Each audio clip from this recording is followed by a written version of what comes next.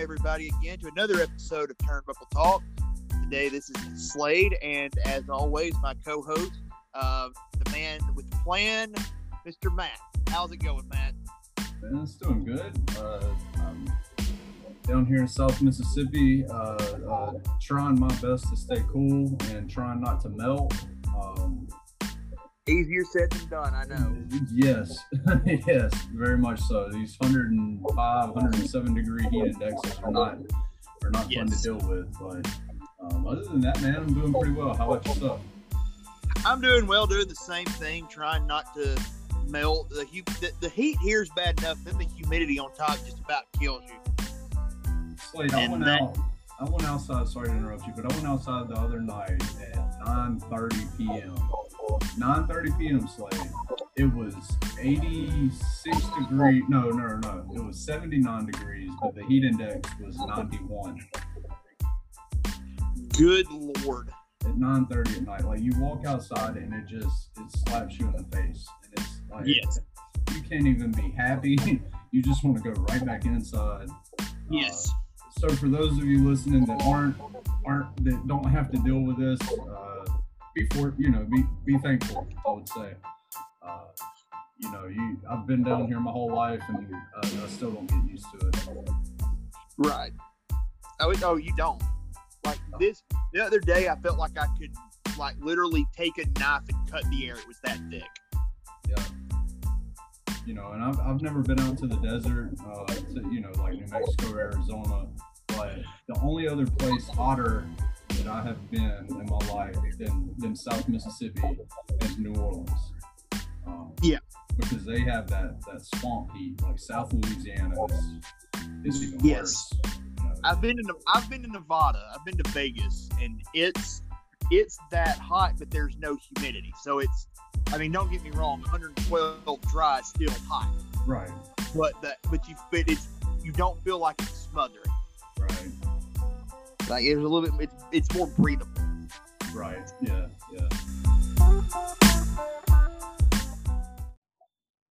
Well, glad to hear you're doing good. Like I said, I'm doing pretty well, all things considered. Today, Slade, tell the kids what we're going to be talking about today. We're going to be talking about both the In Your House Takeover NXT from this past Sunday, and we're going to preview Hell in a Cell, which is coming up this Sunday night, in what looks to be the last pay-per-view to emanate from the Thunderdome. Yeah, fingers crossed. This should be the last one.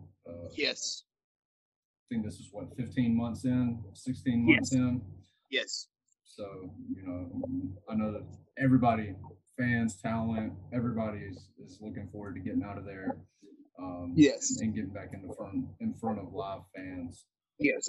I know that the road I'm sure it can be exhausting, but God, they've got, at this point, they got to be like, we've got to get out of Florida. Yeah. You got to imagine they're very restless. Yes. But before we get into everything, as always, please give us a like and a follow on Facebook and Twitter. On Facebook, we are at Buckle Talk, and on Twitter, we are at Turnbuckle P. As I always say, that'll be the quickest way and the most efficient way for you to keep up with all things Turnbuckle Talk and be the first to know when new content drops. But with that said, Slade, let's talk about NXT first. Yes. So like you said, we had NXT In Your House on Sunday night. And for me personally, In Your House, and I think a lot of people in our age group, there's that nostalgia feel when it's In Your House, because we grew up on that. This is their second iteration of In Your House. They did it last year as well. But it's always good to see that set being used, and it just kind of gives you. And then obviously they brought Todd Pettengill out, so it just kind of added this nostalgia feel to it that put me in a good mood from the start. Absolutely, you cannot go wrong with Todd Pettengill. Beth Phoenix breaking out the Doc Hendricks look, the faux Doc Hendricks look. I don't know if you saw the pictures of the way the Johnny Gargano, Candice LeRae, Indy Hartwell, and Austin Theory, Theory was Diesel. Yeah. Gargano was HBK. Indy was Razor Ramon, and Candice LeRae was 1-2-3 Kid. It was phenomenal. Yeah, I saw that. It popped me pretty good when I saw. I think Sean.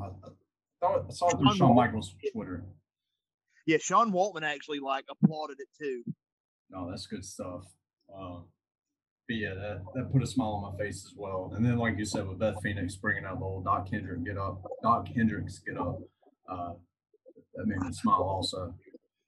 Right. Leading up to the show, have you been keeping up with NXT very much, like watching it, or just a little bit? Like not as much as I used to, but I'm still keeping up with it a little bit. I kind of knew what was going on. Right. And I'd sort of watched a little bit closer as it got closer to takeover time. I got you. Yeah, I'll be honest, man. I think once they moved to Tuesdays, I don't want to say I tuned out, but I had to get reprogrammed. Right. So it's taken me a while to get consistently back into NXT on a weekly basis. You know, I'll kind of go in and out of it. But I will say, you know, WWE's always does a good job during these pay-per-views of kind of recapping everything and these promo videos that they do and whatnot. They're able to tell the story for you if you have, you know, been missing out on things on a weekly basis. Yes. So I was able to get a pretty good rundown of what was going on. And man, like I said, I was just excited. It's a takeover, right? Oh, absolutely. And takeovers are generally they generally hit those out of the park. Oh, for sure. So getting into takeover, we had the first match of the night was they had a dark match, and I actually didn't see it. I'll acknowledge. I didn't see the dark match either. It was Sorry and hold on, let me pull it up. I'm sorry out there, folks. When I watched it, I watched just the main thing. So hold on, 2021. Can't type today. 2021 NXT in your house. Here we go. And you had Saray and Zoe Stark defeated the Robert Stone brand, who is Aaliyah and Jessie Kamea, by pinfall. Has the Robert Stone brand won a match? I think they've won maybe one or two. I was about to say since he got in NXT. I think they've won maybe one or two by distraction, but no. Yeah. Let's see here, and then with our first match, I'm sorry, I stepped all over you. No, you're good. You're good. But our first match was Bronson Reed and MSK, who is Nash Carter and Wes Lee, against Legado del Fantasma, who is Santos Escobar, Joaquin Wilde, and Raul Mendoza, in a 6-man tag match that had both MSK's tag team titles and Bronson Reed's North American title on the line. So whoever it was a winner take all. If the Legado del Fantasma won, I believe Escobar would be the North American champ, and Wilde and Mendoza would be your tag champs. And if Bronson and MSK won, it would be you'd keep it like it was. It would stay the same. It was actually a really good match. Bronson Reed continues to impress. A man that big, being able to do some of the things he can do is always going to be fun to watch. Legado del Fantasma, they're going to have some really good moves and stuff. The end was where Reed knocks Mendoza through or was it Escobar that he knocked through? Escobar. It was Escobar through the plexiglass, and then he hit the tsunami for the 1-2-3. But it was a really good opener, a hot opener. It's like 13 minutes long, so it didn't drag though. It moved really quick. I enjoyed that match. Yeah, I thought it was a good way to start the show. I echo your sentiments about Bronson Reed. He's just a fun big man to watch because he can move really, really well. I will say this might be a lazy comparison, but I get Alberto Del Rio vibes from Santos Escobar. I can see it. And not in the flat, like there's a little bit of flashiness there, but it's just like he just exudes confidence, but in a heel way. Yeah, And see I can see Escobar, you know, obviously Del Rio held, you know, the world title multiple times, but I can see down the road in the next couple of years Escobar being an intercontinental champion, you know, Oh, having a absolutely. long reign with that and it being a legitimate reign, you know, not some fluke deal. He's very believable. You know, Legado del Fantasma as a trio, they're all believable. They all work off of each other really well. I enjoy them anytime they're on TV. But there's just something about Escobar himself that just stands out from the rest of the pack to me anytime he's on Right. TV. And he doesn't really have to say anything. Um, you know, it just seems natural anytime I see him. Right. Yeah. His father was a Mexican wrestling star, and I think that sort of and there's something and it's Del Rio himself was the son of a Mexican wrestling star, and I think his uncle was one too. So there's something to be said for being kind of growing up in it, knowing that lifestyle and knowing how to carry yourself in the ring. Right. But yeah, like I said, you know, other people may think that's a lazy comparison, but that's just I don't know, like the confidence, like I see it. The silent confidence that you know, the Yes. eyes, and I don't know, it just that's what it reminds me of in a good way, you know, because there are negatives with Del Rio, but that's for another time. Right. But yeah, I thought it was the match was fine, you know, as a starter, kind of whet your appetite type deal. That spot you mentioned with Bronson Reed and Escobar outside on the floor where he pushed him through or barreled him through the barricade or guardrail, whatever you want to call it. That looked really brutal. And I thought, you know, MSK as well, man, they've grown on me. Yeah, they You know, really have. Like I wasn't sure about them at first, but right. they've gotten better and better and better. Their ring work's solid. They're able to tell a good story in the ring. Yeah, they have really they've really taken the ball and run with it. I credit where it's due. Yeah, they have a ton of charisma themselves, you know, and they're fun to watch, man. They're really fun to watch. They remind me of like a young Hardy Boys in a sense. Yeah, Like they take a lot of chances with their moveset, kind of undersized ish, but they're very resilient type wrestlers. So right. yeah, I thought that was a really good match to start the show. And what was next? Xia Li versus Mercedes Martinez.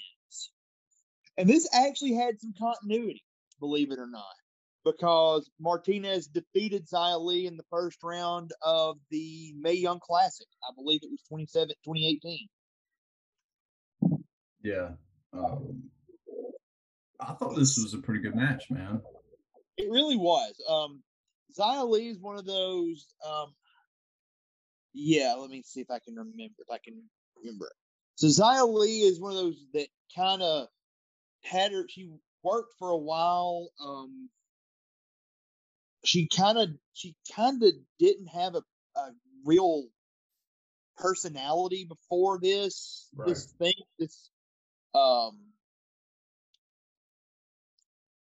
this new where she's just part of this group with Mei Ying, I'm sorry, and Boa. Right.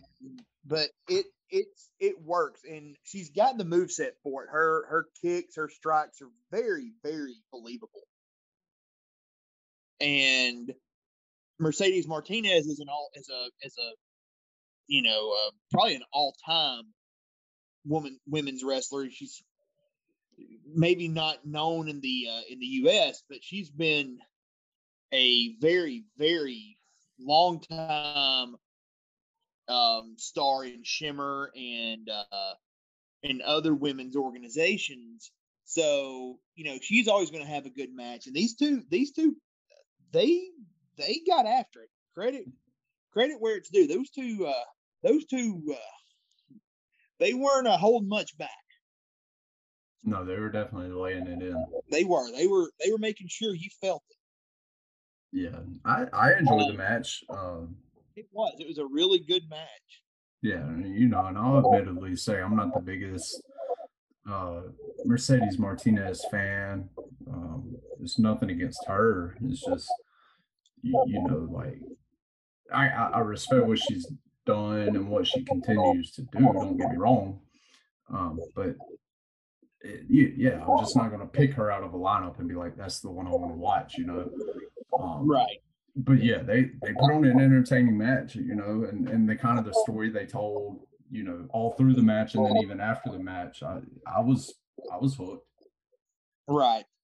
And then after the match, Xia Li goes out to grab a chair. She's going to start beating Martinez with it. Martinez gets up, gets the upper hand on Lee. She grabs the chair, and then Mei Ying comes in and drops the Tongan death grip, it looked like, and left Martinez laying in the ring.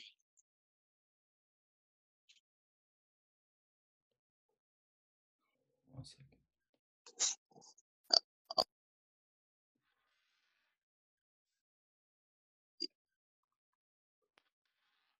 You still there, bud? Yeah, I'm here. I was having a little difficulty, but I'm good. Okay. All right. Okay. I was just making sure. So Yeah. She dropped the Tongan death grip and left Martinez laying, and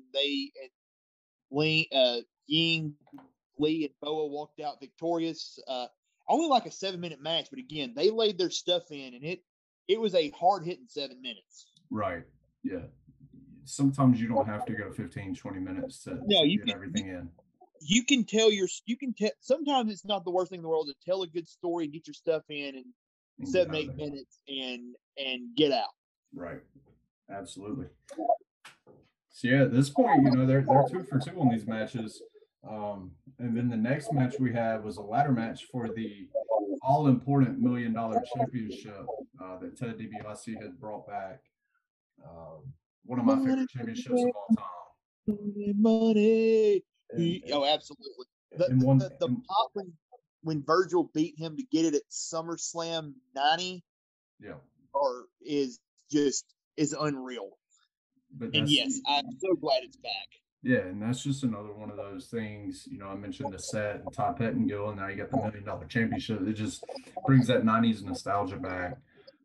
Absolutely, and just made you feel good. But it was a ladder match for the $1 million championship between LA Knight and Cameron Grimes. And I'm gonna tell you something, man. I love Cameron Grimes. I love Cameron Grimes.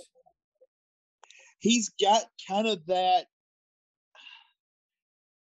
I don't want to say Steve Austin thing, but he's kind of got that ability to be an everyman, that everyman charisma.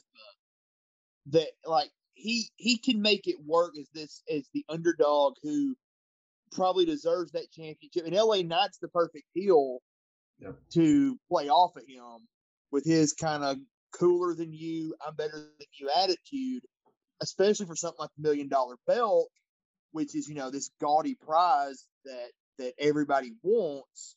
Like it was a great match. Oh, I enjoyed it. It certainly wasn't a wrestling clinic, No. But it, once again, just like I said about the previous match, it had my attention. They had some legit spots with the ladders. I loved the ending of the match, and I thought that LA Knight winning was the right move. Yes. Because it's weird with Cameron Grimes because, like you said, he's kind of that relatable everyman character, but he's still like this brash, cocky guy. It almost seems like he's trying to be he's trying to be something that he isn't really, but right. So there's kind of this fine line that they're walking with him, but he's entertaining as hell. Absolutely. And he just keeps getting better and better, in my opinion. Mm-hmm.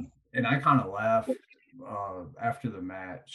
It was maybe a couple hours after the match or whatever, but he tweeted out and all he said is, "I tried." But Yeah, so I thought, and I like LA Knight as well. Oh yeah, Like he is the perfect. He is the perfect um, protege of Ted DiBiase. Yeah. He fits it perfectly. Yeah, that fits. Yeah, couldn't have said it any better. That fits him. Yeah, he's brat and like he's kind of got that, fancy cars, big houses. I've got more money, therefore I'm better than you. Attitude down pat. Like he fits. He might fit Ted DiBiase better than DiBiase Jr. did. Yeah. Which sounds weird, I know, but I'm gonna go with it. No, I can see what you're talking about. But yeah, and I think tonight, as we're recording this, it's on Tuesday night. It's a little bit before NXT comes on, but tonight, I think Ted DiBiase is going to be on there, and they're officially, handing LA Knight the $1 million belt. So we'll see. There may be some more shenanigans going on tonight. Right. But yeah, ladder matches, it's hard to have a bad ladder match, in my opinion. It is, because I'm trying to think. I can't remember seeing any really bad ones. Because it's kind of like most of the time it's like a car crash, Yes. And it looks so brutal, and from all intents and purposes, if you listen to people who's been in those matches, it is brutal, because it's a freaking ladder. Yeah, I remember reading Eddie Guerrero's book and him saying basically the thing that he learned early on when he did it. I think it's a ladder match with X-Pac 6, 1, 2, 3 Kid. I think he was 6 that time. I think it was when he was in WCW. And he realized early on that there's no way falling off this ladder is going to feel any better if I'm scared to death going up here, or if I just go all out. So I might as well go all out, because it's going to hurt either way. Right. Yeah, and then that last bump that Grimes took, right before Knight climbed up the ladder, that looked brutal. But I like the way they booked it. Yeah, they knocked it out of the park. And again, that last bump where Grimes looked like he had the title and not pushed the ladder over, and Grimes fell on a bunch of other ladders, and it looked painful as hell. And Knight climbed the ladder and grabbed the $1 million belt, and is your new $1 million champion. Yep. Let's see here, which means he is the last champion since Ted DiBiase Jr. Before that, it was the previous $1 million champion before DiBiase Jr. was Stone Cold Steve Austin. It was actually when he was the ringmaster. I was about to say, that'd be what, like 95? Yeah, and then like when they did that match where Austin lost to Savio Vega in a strap match, and if Austin lost, DiBiase had to leave, and then DiBiase showed up in WCW right after, and he's like, I lost on purpose because I knew that DiBiase wasn't going to get me where I needed to go, and I don't want this belt anymore. Yeah, that was the pay-per-view. I think was that an In Your House? It wasn't In Your House, and it was the one where the power went out during their match. That's the one. Is that Beware of Dog? I think it's Beware of Dog. I think it's Beware of Dog, because the power went out, and they, right when Vega was walking to the ring for that match, there was a big thunderstorm or something that knocked the power out in the arena. Yes. But they did the match in the dark, and then they redid it on Tuesday because they had Raw on Monday. And then they redid the last half of the pay-per-view. So they had 2 strap matches in 3 days. Yes. Yeah, and that was when DiBiase left WWE. Yes. And then I think I've actually watched it, because it's like the network version's really weird, because you get 2 matches that happened on Sunday. Power goes out, and then they just do the matches they weren't able to do in the light on Tuesday. Right. And I believe Austin and Vega was the first match they did. Yeah. Yeah, because the power went out when Vega was walking to the ring on his entrance. Yes. But and then the show must go on, so they had a match in the dark. Yes. Yes. Let's see here, trying to think. So yeah, that's right. Because the main event was actually like you had several matches that didn't get to take place, and then they did the main event match that actually did take place that Sunday. Yeah.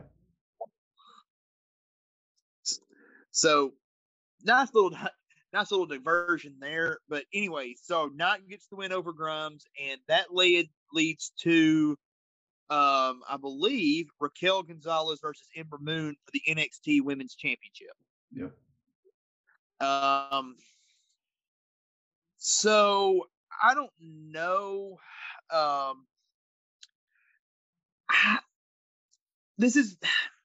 don't want to take away from her talent or her abilities, but I've never quite got Ember Moon, if that makes any sense. Yeah. Like when she first came, like when from the very first time I saw her, she was Athena in the Independents beforehand. And like I heard all these things, like she's great, she's wonderful, and she is a talented in-ring worker. But like the first time she came out, she has like this kind of dark, mysterious like entrance where she like slowly walks. She's got the colored contacts. And so I'm like, okay, this could be interesting. And then like her music hit, and then she becomes this smiley, goofy, happy baby face. And it just completely took me out of it. And I've just never quite gotten her. Yeah, I don't think you're the only one, Slade. You know, I think that might be why she's back down in NXT. Like again, this is not to knock her in-ring work. The Eclipse, her finishing move, is as good a finisher as I've ever seen. And I honestly think if she just leaned all the way into one portion of that, like if she either went full heel in like dark, mysterious woman, or just bubbly, happy-go-lucky babyface, I think it would be easier to like get into. Yep. But both kind of takes me out. Another thing I don't love, and it's a trope that they go to, and I know they do it to get heat, but it gets old watching championship matches with the heel champion that has a manager or a compadre, in this case Dakota Kai for Raquel Gonzalez, who interferes and does all this stuff. Like if you're Ember Moon, Shotzi Blackheart comes down later, and like, how do you not have Blackheart there to begin with? Yep. Because Kai's going to get involved. Yep. No, I was wondering the same thing when I was watching the match. I was like, it took Shotzi this long to like defend her friend. At least do something where Kai drives a forklift in front of her door and she can't get out. Yeah. But at least have an explanation. Oh, she couldn't get out. She wants to, but she maybe have her banging on the door trying to get out. And then, and then it actually, when she comes down, it actually gets a bigger reaction because, oh my God, she's escaped. And, Kai's going to get what's coming to her. Yeah. But, I also don't like, and I get it that she's the heel, but, Raquel Gonzalez is a monster. Yes. And she's going against Ember Moon, who, like you said, with all her in-ring work and stuff, she's legitimate. But you put them on a poster or you put them in the ring looking at each other, Raquel shouldn't need any assistance from the outside. Right. If the roles were reversed and Ember was the heel and Dakota Kai was with her, then that would make more sense to me than you helping out this person they're building up as a monster. That you're kind of taking away. It's kind of like, it's one of those things that I always dislike is like, in a situation like this, you need to keep building Gonzalez up. Like she has improved leaps and bounds. I actually think she's done a nice job kind of taking the reins from Io Shirai, but you don't need all that assistance. And I've got to think somewhere down the line that leads to a turn for like it's going to turn Gonzalez heel, or it's going to turn Gonzalez. One of them's going to have to turn. I can see Gonzalez turning face. I could see Kai turning on her. Like all the, The only reason you're the champs because I've done all this for you, and yeah, I can see that 100%. And then, but so into the match, Ember Moon hits the Eclipse, has Gonzalez beaten 1, 2, 3. Kai puts the foot on the ropes to break the pin. Shotzi Blackheart comes down, runs her off, and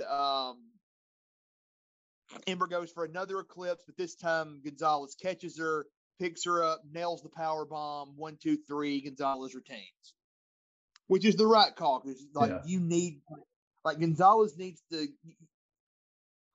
I'll say this: Gonzalez to me has done more and has sort of. She's still green around the edges. You can still see it, but she's getting better. And she's growing into her role as the woman carrying the NXT women's championship. For sure. And and there's also a load of talented women underneath her that can help her get better. You've got Candice LeRae, you've got Shotzi, you've got Dakota Kai herself's a good wrestler. When Tegan Knox comes back, you've got something. I mean, you've got several women, Candice LeRae, that can really, really help her shine. Yeah, and she's still, she's 30 years old, so she's, she's still fairly young in wrestling years nowadays. So yeah, I think there's still a lot of untapped potential with her. And like you said, I think it was the right move to keep the title on her and let her win clean. Yes. But like you mentioned earlier in the match with Dakota Kai interfering and all that, it just seemed unnecessary, but it seemed typical for WWE, like typical WWE booking. It just didn't seem like that was needed in the match. Right. And regarding Ember Moon, I tend to agree with you on her, man. I've always thought the best part of her, like you said, she can go in the ring, but there's like a little confusion there with her. But the best part of her to me has always been her entrance and then her finisher. Yes. And everything in between I kind of forget about. Yes. And then it's a shame. With that finisher, you kind of wonder how long can she do that, because that can't be good on your back, No. Landing on your butt from the top rope constantly. I mean, you saw what a leg drop did to Hulk Hogan. Yeah. And then now you're doing that from the top rope essentially. That, so you wonder about the longevity of that. Right. But yeah, there's certainly been like a little disconnect there with Ember Moon. I agree. Even though, like you stated, I still enjoy watching her. It's not like she's bad or makes me want to change the channel or anything like that. But there is a little disconnect there that hopefully can get worked out. Right. And I think maybe she can. I mean, she's got talent. She actually, when she was hurt, she was doing some stuff on the what was that talk show they had on Fox, and I forgot the name of it. Backstage? No, it was the one that had CM Punk. It wasn't called Backstage. It's like After the Bell or something like that. It might have been Backstage now I think about it, but whatever it was that she got to do some co-hosting, and she actually showed some personality. The one with Renee Young and CM Punk and Paige. Yeah, Paige. CM Punk came on it from time to time. Oh, I can't think of the name of that, and it's bothered me. It was a Fox. Hold on. Renee. Speaking of Renee Young, see where she had her child today? I did. Congratulations to her. She had a little girl. Renee. What was the name of it? Didn't blame it. Career. It was WWE Backstage. I'm sorry. Boom. You're supposed to be the trivia champion. No, I blew it. I blew it. It was Backstage. Because like Ember Moon had some moments on there, and I think like Christian was on there sometimes. Yes. And I can't type today. So let's see here. She was hurt. Yeah, she got hurt. And she tore her Achilles, did she? Yeah, and she missed like nearly 2 years. Yeah.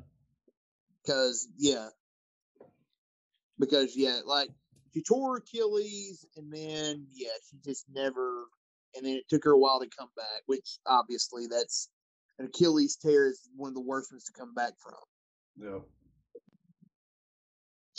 But anyway, so Gonzalez retains, and Gonzalez again, like I said, has really done a good job kind of carrying the ball, so to speak. And that leads us into the main event of the night, a 5-way dance. I don't know if that's what you call it, but I'm going to call it that. For the NXT World Champion between the champion Karrion Kross, Johnny Gargano, Adam Cole, Bebe, Pete Dunne, and Kyle O'Reilly.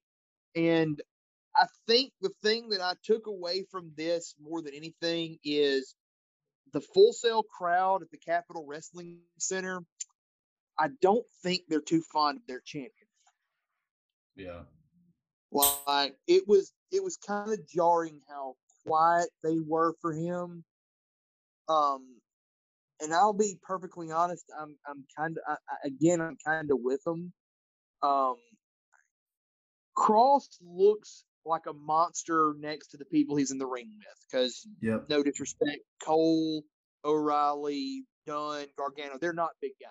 They're not. Well, that's the majority of the roster in not in AEW, in NXT. In NXT, yes. You know, they're all 5'7" to 5'10", 5'11". So he has that working for him there. But when he gets in the actual, exactly, when he gets on the main roster, he's going to go to the main guy, and that won't stand out. Nope, and honestly, I don't see anything in his character that stands out. I don't see a whole lot in his ring work that stands out. It's hard for me to. He's not really heelish. Like, he wins clean. He's not like, he's winning clean. He's not really doing anything just overtly bad. He's just beating the crap out of people, but that's part of your job as a pro wrestler. Scarlett's pretty clearly the most interesting part of his whole package. Yeah.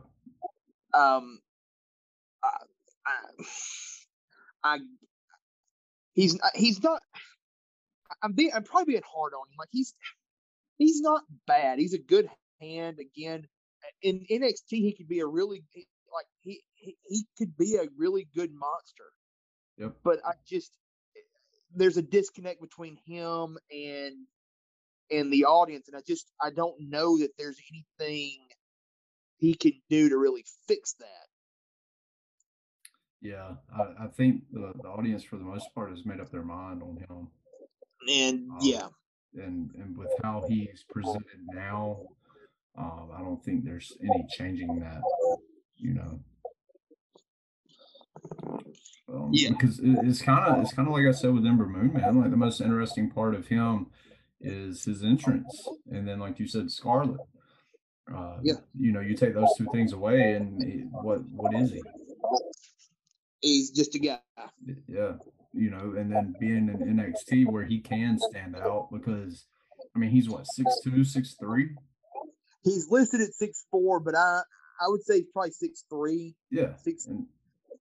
It's like, I'm 6'3". I'm 6'2". Right. So in NXT terms, I'm a giant. Right. But I'm nothing special. I'm never the tallest guy in the room. Right. But so, yeah, that's not going to translate to Raw or SmackDown.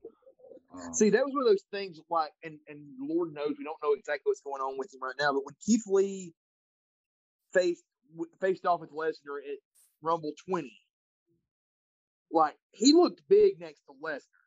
Yeah. And Lesnar's a monster. And Lesnar was even mentioned, if you go back and watch, he was he's like, yeah, that's a big boy. Yeah. So, but I'm afraid, like, if Kross goes into the ring against the Lesnar, and Lesnar's Lesnar, but that intimidation factor is not going to be there, because Lesnar, Lesnar's going to make him look small. I mean, you even forget about Lesnar, like Randy Orton. Yeah.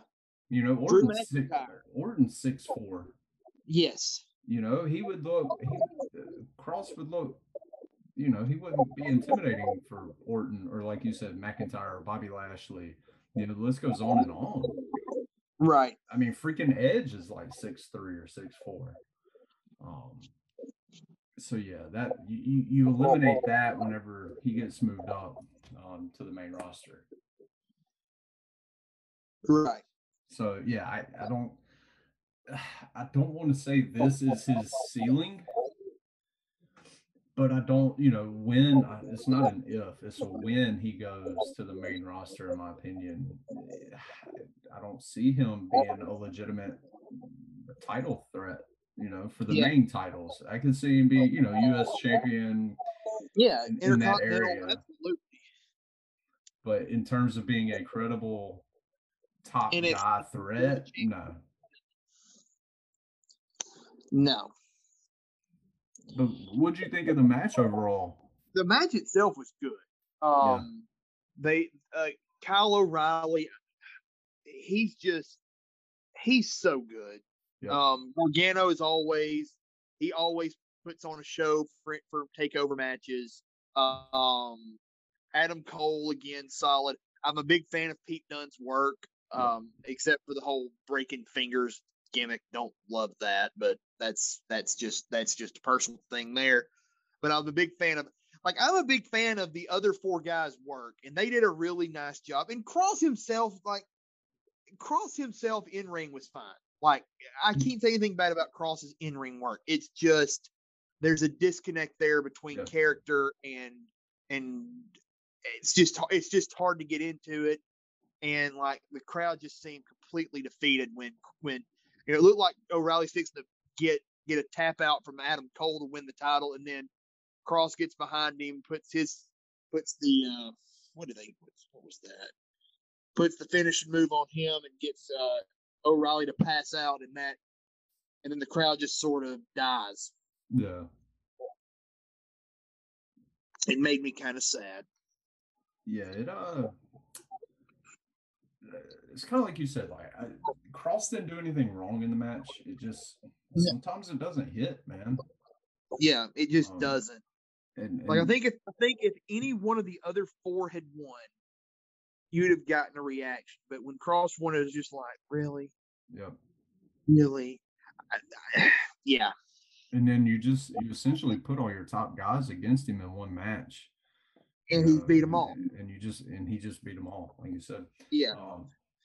I was worried. He did it clean. Like, if there'd have been some like shenanigans where somebody could legitimately be like, hey, I got wronged, I should have won, and shenanigans happened. Or if Cross had but he won it clean as a sheet. Like, there's no real argument. Yep. You know, and going into the match, I was kind of worried because with it being 5 people. Because a lot of times, like your fatal 4-ways or fatal 5-ways, as you want to call it, whatever, when you have that many people in there, it can get very busy. You know, it can get very convoluted almost, where there's just so much going on, and there was a lot going on, but they were able to do it in a way that you weren't trying to watch 3 different places at one time. You know, right. There was a singular focus most of the time, and that's where all the action was happening. And then they'd all be laid out, and then, you know, it kind of slowed down, then it'd pick back up again, and then it'd slow down, then it'd pick back up again, and then, you know, so I was happy with the way it was booked and paced with having that many people in a match. And, you know, and a lot of I'm assuming a lot of that credit goes to, you know, Shawn Michaels and the people in the back for putting that together, and I'm sure the guys in the ring had a lot of input on that as well, because, you know, they're, especially Adam Cole and Gargano and Kyle O'Reilly, they're all very, very experienced. Right. So that part of it, I was glad it was done the way it was done. But like you said, with Cross winning clean against essentially your 4 top competitors, you know, it's going to be interesting to see where they go from here. And one thing I noticed, and I don't know if you noticed or not, did you notice Adam Cole's gear? On his trunks. I'm trying to see them in my mind's eye. They looked identical to the Money in the Bank briefcase. Yes. It was green and gold, and it had like Bebe on the back, but it was kind of in the font of Money in the Bank that's on the briefcase. So it makes me wonder if he's either getting called up before Money in the Bank or if he'll be like a surprise entrant in the Money in the Bank match. Right. Because, I mean, what else is there for him to do, man? You know? Absolutely nothing. I mean, at this point, he's done all you can, and it's probably going to be for the best if he moves on up. Like, no disrespect to him, but yeah. There's no more bridges to cross. Yeah, at this point in NXT, I mean, it's just a bunch of retread if he were to stay there, and you know, yes. I mean, you could get some mileage out of maybe like him and Kyle O'Reilly. I don't, you know, but I just kind of, if you go back and look, his trunks look just like the Money in the Bank briefcase. So I was wondering if that was kind of some subliminal. Might be a little foreshadowing. Yeah, a little subliminal messaging going on there. It could be a big bunch of nothing, but I did notice that, and it kind of made my antenna go up a little bit. But yeah, overall, I thought it was a really good match. I thought it was a fitting way to end that pay-per-view. You know, I thought it was the right match to go out on. And I can understand why Cross won, because, you know, out of all 5 guys, he's the most believable. But yeah, it's also you're kind of booking yourself into a corner with how you did it, and you know, beating this many guys at one time. So it'll be interesting to see where they choose to go with him. You know, we may get an idea of that tonight. They may hold off a couple of weeks, but we'll have to see where they go with that. Let's see, and then apparently William Regal just, I don't know. He's had enough, Slade. He's stressed out. He's old. He don't need all this. He's stressed out. There's been too much. There's been too much shenanigans going on. All these kids. And chaos, and he's just had enough. And he said it's time for a change. He channeled the late great Owen Hart with enough is enough, and it's time for a change. Which makes me sad, because Regal's one of my favorite on-air authority figures ever. Yeah, he's good. He's very good.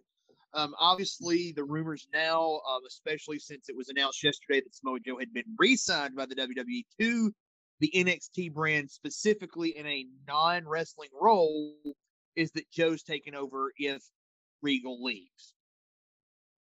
Which makes me kind of, I mean, I love Joe, and I think he'd be great at it, but I'm going to miss Regal if he's walking away. Yeah, it could be, you know, I could see it kind of being like an Adam Pearce, Sonya Deville type deal. I would be okay where Joe kind of takes some of the load off of Regal, you know, to relieve some of the stress. Or, you know, Regal could legitimately be worn out and ready to give it up for a while, you know. He's been doing it for a long time. And I'm not just talking about the GM stuff. I'm talking about being in the wrestling business. So, you know, I'm old enough to remember him as Lord Steven Regal in WCW. Oh yeah, yeah. He was in the Blue Bloods, wasn't he? Him and Dave Taylor. And before that, Earl Robert Eaton, the pride of Huntsville, Alabama. That's right. Yeah. Because the Eaton and Regal promos to set that up were some of the absolute funniest things I've ever seen. Yeah. Because Eaton actually showed a dry sense of humor, because you got this really, I don't want to call him redneck or rural because he grew up in Huntsville, but you know, this unrefined southerner going to try to be this like fancy British sophisticate, which in real life, William Regal is not that. Like Regal's from the heart, he's from like a like a seafaring town where it's not like one of them resort towns. It's one of those, those guys that work on boats are tough. Yeah.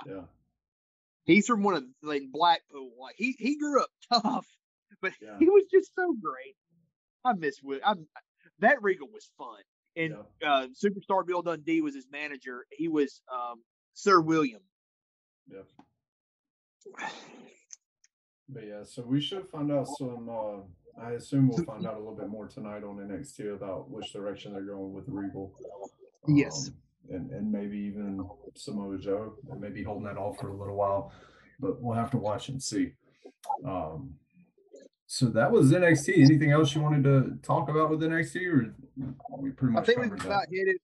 We about hit it, and like I said, we'll find out more tonight on stuff that we're not sure about. Absolutely. So moving on, before we get into the Hell in a Cell preview, since it's kind of fresh, there's a couple of things I wanted to ask you about with Raw, since Monday Night Raw happened last night. Obviously, the hot topic, if you've went on social media since Raw, Eva Marie and Piper Niven. What did you think about everything that went down with that? Did you see any of it, or did you, So that sorry. There you go. Somebody tried to call, and it muted me. So what was the question? I'm sorry, I missed it. Oh, you're good. I was going to say, did you get to see the Eva Marie debut with Piper Niven, or I know you were watching highlights, other things, but I saw the video this morning. Look, that's the best use of Eva Marie you can have. It really is. Because Eva Marie worked hard, she tried, but I don't think she's ever going to be a wrestler. Right. But she has the kind of look that makes you think that WWE would put a belt on her because of that look. Right. So what better way to get some heat than to have her have somebody beat them up for, like, have a muscle to beat people up for her. Yeah. And Piper Niven is she's a really, really good worker. She's a big woman, but she can fly like a cruiserweight. She can move. She's very believable. And, the only thing that I'm not quite sure about is she's always been a face as far as I know. Mm-hmm. She's kind of a bubbly face. Now, her size alone, her size can make her a heel. Right. Because she's going to be bigger than most all the women she faces. But, like, I don't know that she's a pure heel, but I could also see her turn it, like, if she turns on Eva Marie, that could, like, she could become a huge, huge, huge face. Yeah. And which she came out last night being all bubbly and, happy-go-lucky and smiling tight. And so here's my thing. There, because of course, social media, they were upset with WWE again because, the announcers were acting like they didn't know who she was and da-da-da-da-da. Slade, and I sent you this in a message. I didn't know who she was. Okay. I remember. I've never watched her. My NXT UK knowledge is very, very, very minuscule. I don't watch NXT UK. Okay. So, and of course, social media was all, how could you not know this Piper Niven? How could you? You have to look at it like this. So you assume, let's say on the low end, 1.5 million people watched Raw last night, right? Right. Out of that 1.5 million people, would it be safe to say that maybe at most 500,000 knew who she was? Maybe on the high end. So there's 66% of your audience that has no clue who this woman is. And I would point out, it's not like the WWE's just going out of their way to really advertise NXT UK. Well, no, not as a whole, not as a brand. They advertised the hell out of Walter. Yes, Walter, and to an extent Kaylee Ray, but that's about it. Right, because I saw somebody on social media. They were like, "No, if Walter were to debut on Raw, and they said they didn't know who he was, wouldn't that be dumb?" It's like, yeah, but Walter's been the champion of NXT UK for over 800 days. He's the main guy that is promoted on their social media platforms. He has been on NXT in America, on a takeover in America, on American television. It's a completely different situation than what we're talking about with Piper Niven. So you can't use that as an equatable situation. You know what I mean? Yeah, Niven was on. She was in the second Mae Young Classic. Right. I think she lost to Toni Storm in the semifinals. You know, but that was 3 years ago. She came out last night, man. I thought it was a legit like jobber, like and that I don't know if that's what WWE was going for, because there are rumors that they're changing her name now that she's with Eva Marie. So I can understand if they're giving her a new name. You don't want to call attention to her being this person, and then next week she's a completely new, different person. You know what I mean? Right. So, and I just started like it's not. I don't like these people. You got to understand, like when you're doing a TV product, you can't cater to the minority. Just because you know who she is, just because you watch NXT UK, doesn't mean the other 1.5 million people tuning into Monday Night Raw know who she is. And if they don't want her to know, if they don't want the audience to know her as Piper Niven, then it makes sense to not give away the name and to make it, add to the surprise of her beating Naomi. The only way you could make it work is if you called her Piper Niven and then like she did this promo next week, like completely disavowing herself of that name because she's been with Eva Marie. Right. But I feel like that's the promo you want Eva Marie to give anyway. So, right. I mean, and they could still even do that with Eva Marie. You have her come out and be like, "Hey, some of y'all know this woman from other places or NXT UK, and you still don't have to call her by or you can run it by, but that's no more. Because she's been with me, and I don't Piper Niven was this sweet, bubbly girl, but who didn't realize how great she was, but now that she's been around me, we're gonna call her da da da da da, because that's more in line of what she is as a woman and as a competitor and blah blah blah, and you're good. Right. And then I think another part of it was that she wasn't advertised. It was advertised as Eva Marie versus Naomi. Right. And so you have that element of surprise of, oh, well, who's this coming out? Like she wasn't even on the graphic, and so that kind of adds to it. And so I think it's much to do about nothing on social media, as it usually is. Right.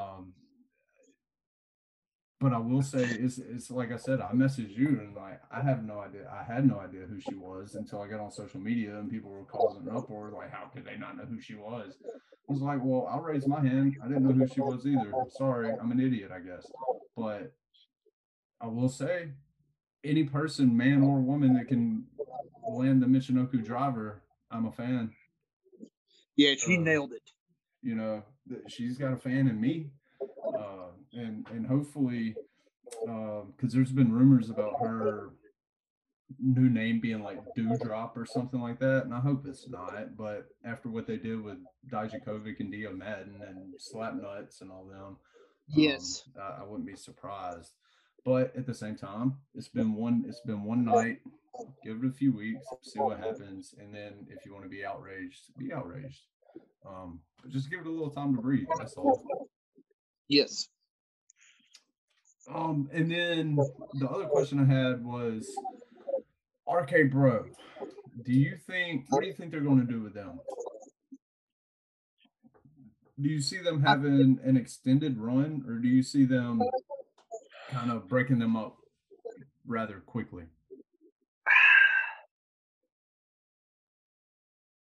I think the end game is going to be Orton, RKO, and Riddle. I mean, I think that's where we end. I don't know how much longer they've got, but I think it could be a situation where you could get more out of it than you originally thought. Yep. Because they're so good. They are. They're so good together. They're still getting better and better. So it's one of those things where you might be like, we were gonna just kind of do the normal Orton RKO's him and says, "How could you believe that I changed?" Blah blah blah. They're so good together that we can't really do that. Yeah, I would like to see them together for. I think I might have mentioned it on the last podcast. At least until like Survivor Series. Yeah. Give them a good 6-month run. Maybe have a good title run in it. Did you see the little promo they had last night in the backstage? Haven't gotten the chance to see all of. Like, I haven't got a chance to see. I've seen the other stuff. Like, I'm blown away at how good they are. You got to go back and watch because it was Riddle. Riddle was talking to Jeff Hardy, starting off, and then Hardy left. He had 4 eyes, right? Yeah, and then he's like, if I had 4 eyes, I could do this, this, this, and this. And then he's like, I wonder how. And then he said Randy could be playing the piano, and then Randy comes up. He's like, oh hey, it's like, what do you think about Elton John? And Randy's like, what? And Riddle's like, no, never mind, man, never mind. Like, it's just great. It just seems natural, like big brother, little brother type stuff. And they're just getting better every week. I am getting a little bit of hope that they're going to be together for a few months at least, because they've created a logo for them, they've created merchandise for them, and they're pushing the whole RK Bro thing. Yes. And it's not Orton and Riddle, it's actually RK Bro, like on the graphics and stuff. So that gives me hope that, if they're investing that into them, it's not for just a quick little blow off. Because I think they could, like those two against AJ Styles and Omos, that would be fun. Or, the match they had last night with the New Day was probably one of the best matches I've seen this year. And it's only elevating Riddle. Riddle can work. He always could. Yep. But getting in with a guy like Orton and Orton can help him slow down. Yep. And Orton can help him get technically better. And it just adds more dimensions to it. Well, yeah, it's helping in the ring, but it's also helping out of the ring, because Riddle came up. I've always been a fan of Riddle, but there's been quite a segment of people who they couldn't stand Riddle until the bell rang. And then once the bell rang, they could watch him. But backstage, his stuff and all this and that, they couldn't care less. But this has kind of made it to where his whole character is well-rounded, from in the ring, out of the ring, backstage, and I think this added that element to it. You putting somebody like Randy Orton with him, and then you putting him in matches with the New Day, that only helps. And so I'm selfishly hoping, like I said, at least till Survivor Series, November, December time, that they keep them together just to see where it goes and see what else they can get out of it, man. But on the other hand, I did, what they did with the Hurt Business last year is still fresh in my mind. And it makes me sad. Yeah, because they should still all be together. But so we'll see. So moving on to our Hell in a Cell this Sunday. Right now we got 1, 2, 3, 4, 5. There's 5 matches announced as of now. Right. And as of now, you still have the Go Home SmackDown to be on to air on Friday. So there could be a couple of more matches announced, or maybe they'll just keep it at 5. Yeah. But right now we have 2 Hell in a Cell matches, and then we have 3 others. So let's go right here. First one we got is Alexa Bliss versus Shayna Baszler. I'm sure Bliss wins with shenanigans.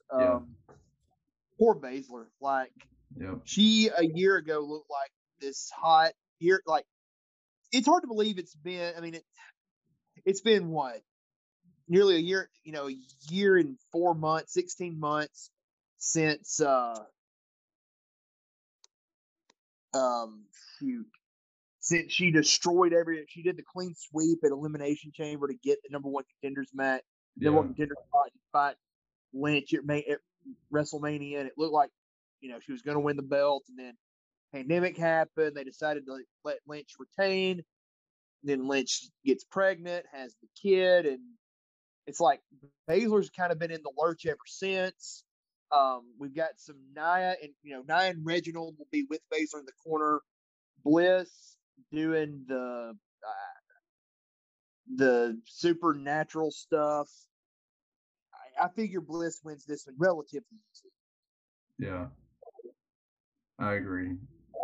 Yeah, there'll be some shenanigans and some tomfoolery, or however you want to describe it, going on. I tell you what, they've really soured me on this Alexa Bliss stuff. Yeah.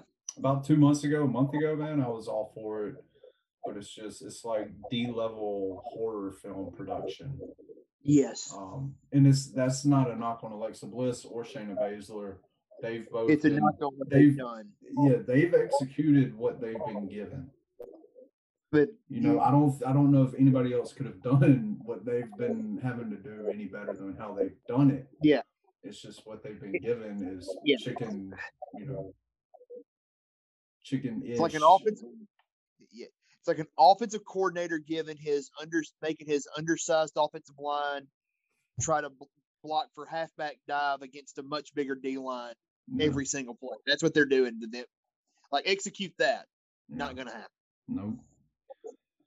So in the next match, we have Bianca Belair and Bayley for the SmackDown Women's Championship. A rematch here. Again, Bianca has really, she gets better and better and better and better and better. She's already super talented, and she has carried like I said earlier today about Raquel Gonzalez. She's really taken the ball and run with it. Yep. She's really done it. She's hit it out of the park. Bayley's a great opponent for her because Bayley will make her look good. Bayley will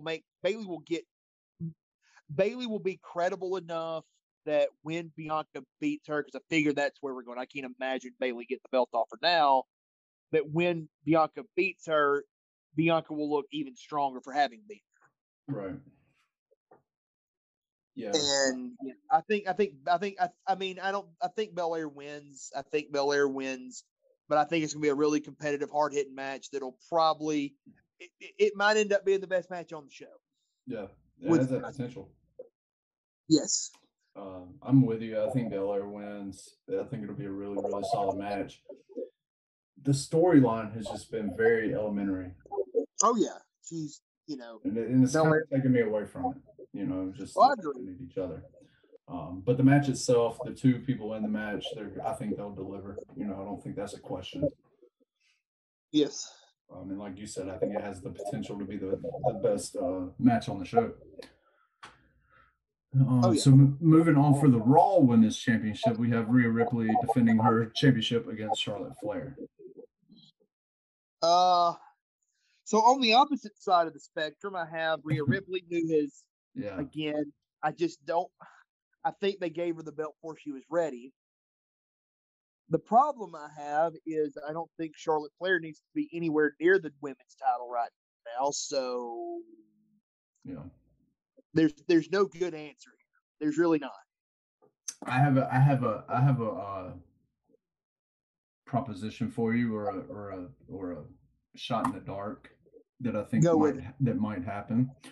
I think on the pre-show Sunday, you're going to see Nikki Cross going up to Adam Pearce or Sonya Deville and pleading her case that she's beaten both of them in the last 3 weeks. And that she deserves a shot. And that she deserves to be in the match. And it'll become a triple threat match. And she somehow wins it. I wouldn't be opposed to that at all. I really wouldn't. Rhea and Charlotte are just beating the you know what out of each other, and something happens, and like Nikki comes in and steals the victory and runs off with a championship. I'm good with that. That's my like dark horse prediction. I'm good with that. It would. And if she doesn't, absolutely. Go ahead. I'm sorry. I'm just gonna say, and if that doesn't happen where she gets put in the match, if it's just a singles match, I think Charlotte's winning. And it makes me sad. You're right. Yeah. And Charlotte doesn't need it at all. No, she doesn't. But it's also like you said, you know, you've been saying Rhea wasn't ready. Yeah. And I think they've kind of seen that. Like you've had to have seen that by now. And Charlotte's your true north of the women's division. So when in doubt, give it back to her. You know, and that could set up something. You put it on Charlotte and let her hold it to SummerSlam, and then have Becky Lynch come back and take it from her to SummerSlam. You know, because you do have to build towards SummerSlam, and you're trying to sell out that arena or that stadium. So you're going to need as many marquee matches as you can get. Right. So I can see something like that happening as well. But yeah, right. There's not many positive outcomes as of now for that match, in my opinion. Absolutely. So moving on to our one of our two Hell in a Cell matches that have been announced. For the Universal Championship, we got Roman Reigns defending against Rey Mysterio. I think, I ain't going to say what do you think is going to happen. I think we both agree Roman's winning. But do you like this match? I don't hate the match. It's kind of a fresh opponent. Mysterio can do some stuff. Mysterio's offense is just credible enough that adding the cage can help make it a little bit more believable. And it sort of helps the storyline, you know, the Usos, you know, they'll get involved. I mean, I haven't seen a Hell in a Cell match that didn't have somebody interfere, but it sort of, in theory, keeps the Usos out. Now, I don't think there's any question that Roman's winning this. Yeah. Yeah, I think I agree. It's a fresh match. Storyline wise, you know, obviously Hell in a Cell has been done almost to the point of being beaten in the ground. Yes. But I do like the stipulation being because, you know, Ray's using it because, you know, you attacked my son, you know, so it's kind of a father-son type deal. Right. So it adds a little bit more meaning and reasoning behind using the cell in this case. Did you see that powerbomb that Reigns gave Dominic on Friday night? He heated. Dude. He swung Dominic. Because Dominic's not small, man. He's not Ray. No, yeah, he flew though. Oh my god. Yes. But yeah, so I like the cell stipulation based on how they've built it up. I think Ray will put on a show. You know, I think it'll be a damn good match. But yeah, at the end of the day, regardless of who interferes or whatnot, he's not losing to Ray. No, he is not. But I think it'll be entertaining, and I think it'll be I think it'll keep your attention. Right. And Ray there'll be enough hope spots there that you'll be like, okay, he's got a chance. Yeah, because Ray's always been good at the what you call the hope spots of maybe type deals. He's always played that part really, really well throughout his career. Yes. And I don't think it'll be any different on Sunday. So going to the last match that we have announced so far is the second Hell in a Cell match, and it is for the WWE Championship, and it's Bobby Lashley versus Drew McIntyre. So I think I'm going to go off the board here. I think McIntyre wins. Really?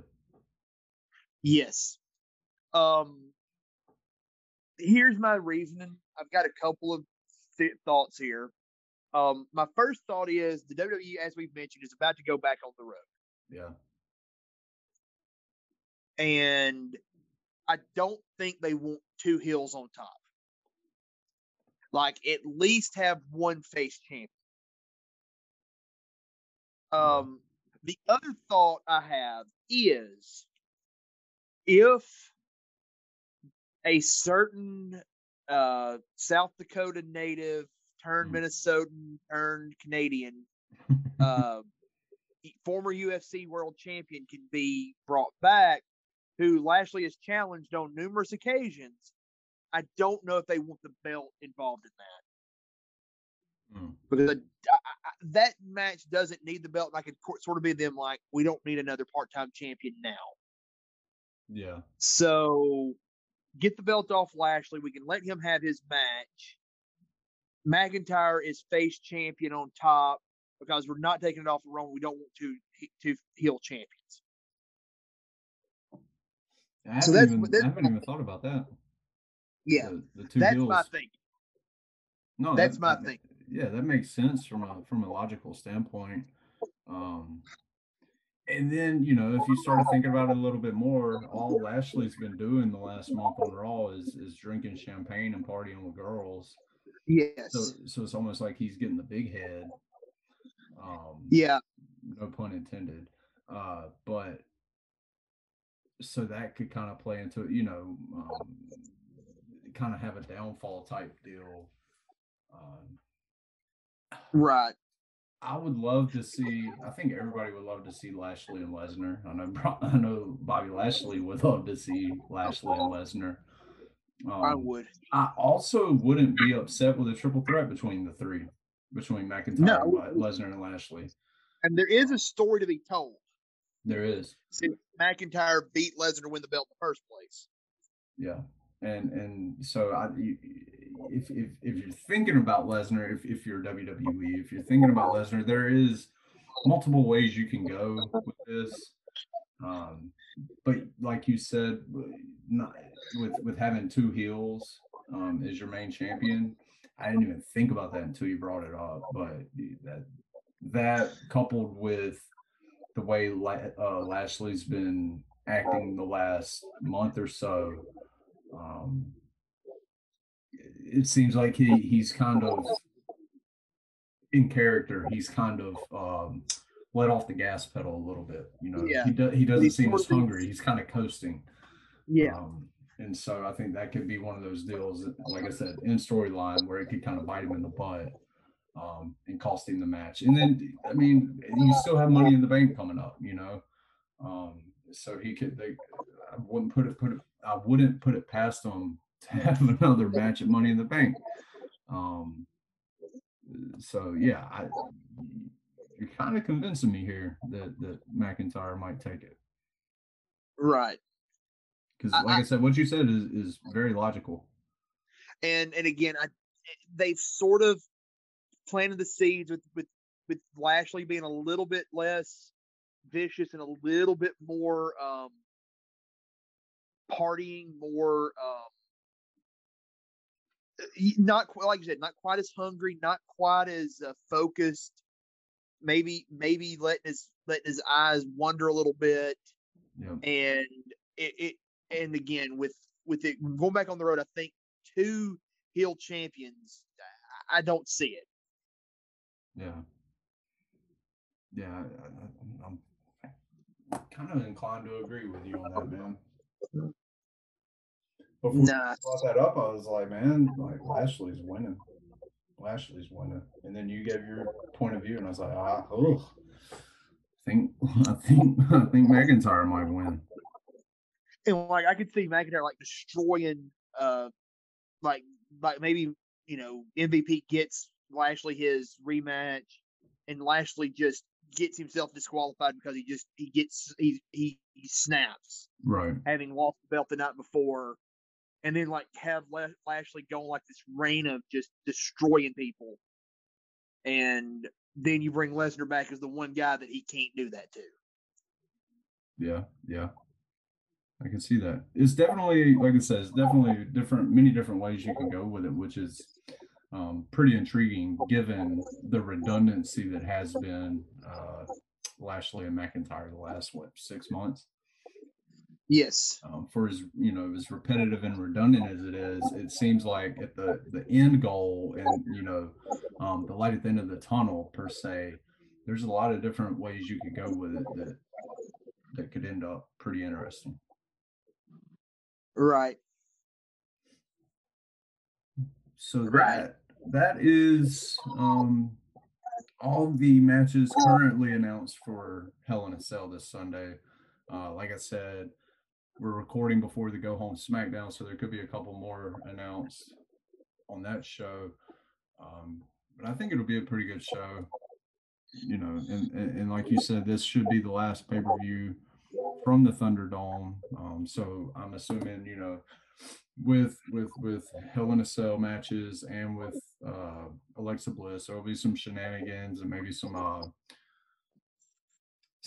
quote unquote magic happening that you can't necessarily get in front of a live audience. Right.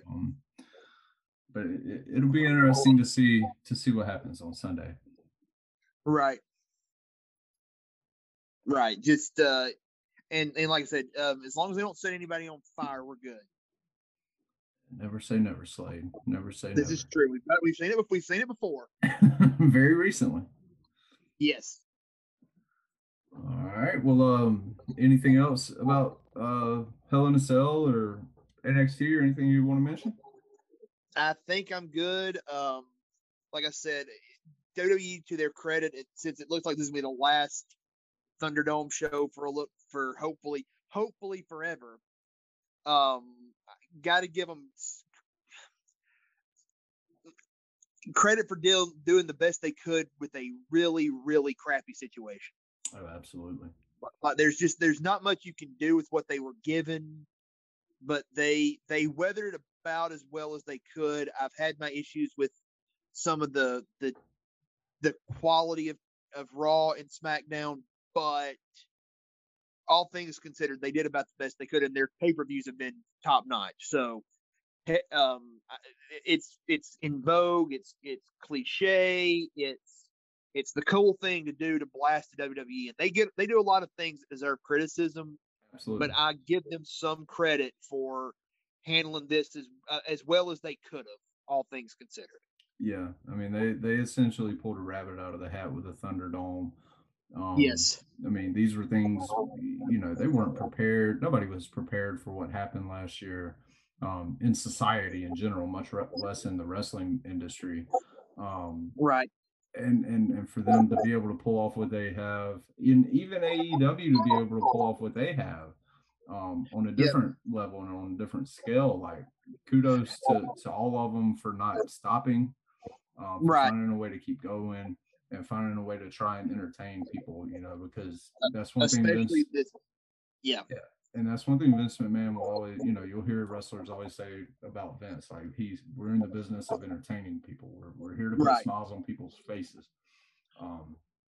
And so for them to not stop when all these other sports and whatnot had to pause and try and figure out what to do, kudos to them. Kudos to the talent for wrestling in front of nobody for a year or over a year. I was listening. I watched a little interview with John Cena today with Chris Van Vliet, and he asked him kind of about how excited he was for wrestling to be back in front of fans. And Cena was even talking. He's like, with Roman, he's like, Roman Reigns has really benefited from it. He's been able to find his true self and be able to refine his character. He's like, but for me, honestly, he's like, I don't know if I'd have been able to do it this past year. He's like, because he's like, I don't know how some of these guys have done it. He's like, I don't think it would have been beneficial to me for me to be doing it in front of nobody. Right. He's like, I don't know how that would have translated for John Cena. He's like, and so, you hear somebody like Cena even mention it, and that just goes to show, these guys are trained to entertain, and then they have to, and girls, but now they have to wrestle in front of nobody or a bunch of TV screens, essentially. It's a shock, it's got to be a shock, man. It's got to be a shock, and it's got to take. time to adjust and try and find some type of normalcy in that environment. And to their credit, man, the majority of them have done that over this past 15 months. Right. But like you said, this should be the last pay-per-view in the Thunderdome, and then I think we only got 3 or 4 more weeks of Raw and SmackDown in the Thunderdome, for the most part, I think, and then hopefully things will start looking how they looked at WrestleMania. Yes. Minus the rain. Right. But fans in the stands cheering and being entertained, and that's what wrestling. That's what wrestling's all about, man. Absolutely, and and again, a lot of what's been kind of aggravating is some of those really cool moments that you don't get that you need that crowd response for that we haven't got, and I'm looking forward to it coming back. Oh, 100%, 100%. Anything else, Slade? I think other than that, I'm good. All right. Well, guys, we appreciate you listening. As I said at the beginning of the episode, please give us a like and a follow on Facebook and Twitter to stay up to date on all things Turnbuckle Talk. It would be greatly appreciated. Look out for us next week, probably sometime early next week. We will have, we're planning on doing a watch along episode, maybe an old WCW Monday Nitro episode or something else. You'll have to tune in to find out, but we'll do a watch along and we'll recap Hell in a Cell while we're doing the watch along. Yeah. Kind of a 2-in-1 type deal. And I always enjoy doing watch alongs with you, Slade, so that should be a fun episode as well. Absolutely. Well, Slade's going on vacation here in a couple of days for taking a few day vacation up to the mountains. So Slade, man, I hope you have a great time. I hope you're able to relax and get away from everything for a few days and kind of reset and refresh, man. Yes, I'm excited. Oh, I would be too. I'm excited for you. Yes, I'm fired up. Awesome, man. Well, until next time, everybody, we appreciate you tuning in, and we look forward to you listening to us on our next episode of Turnbuckle Talk. Have a good one.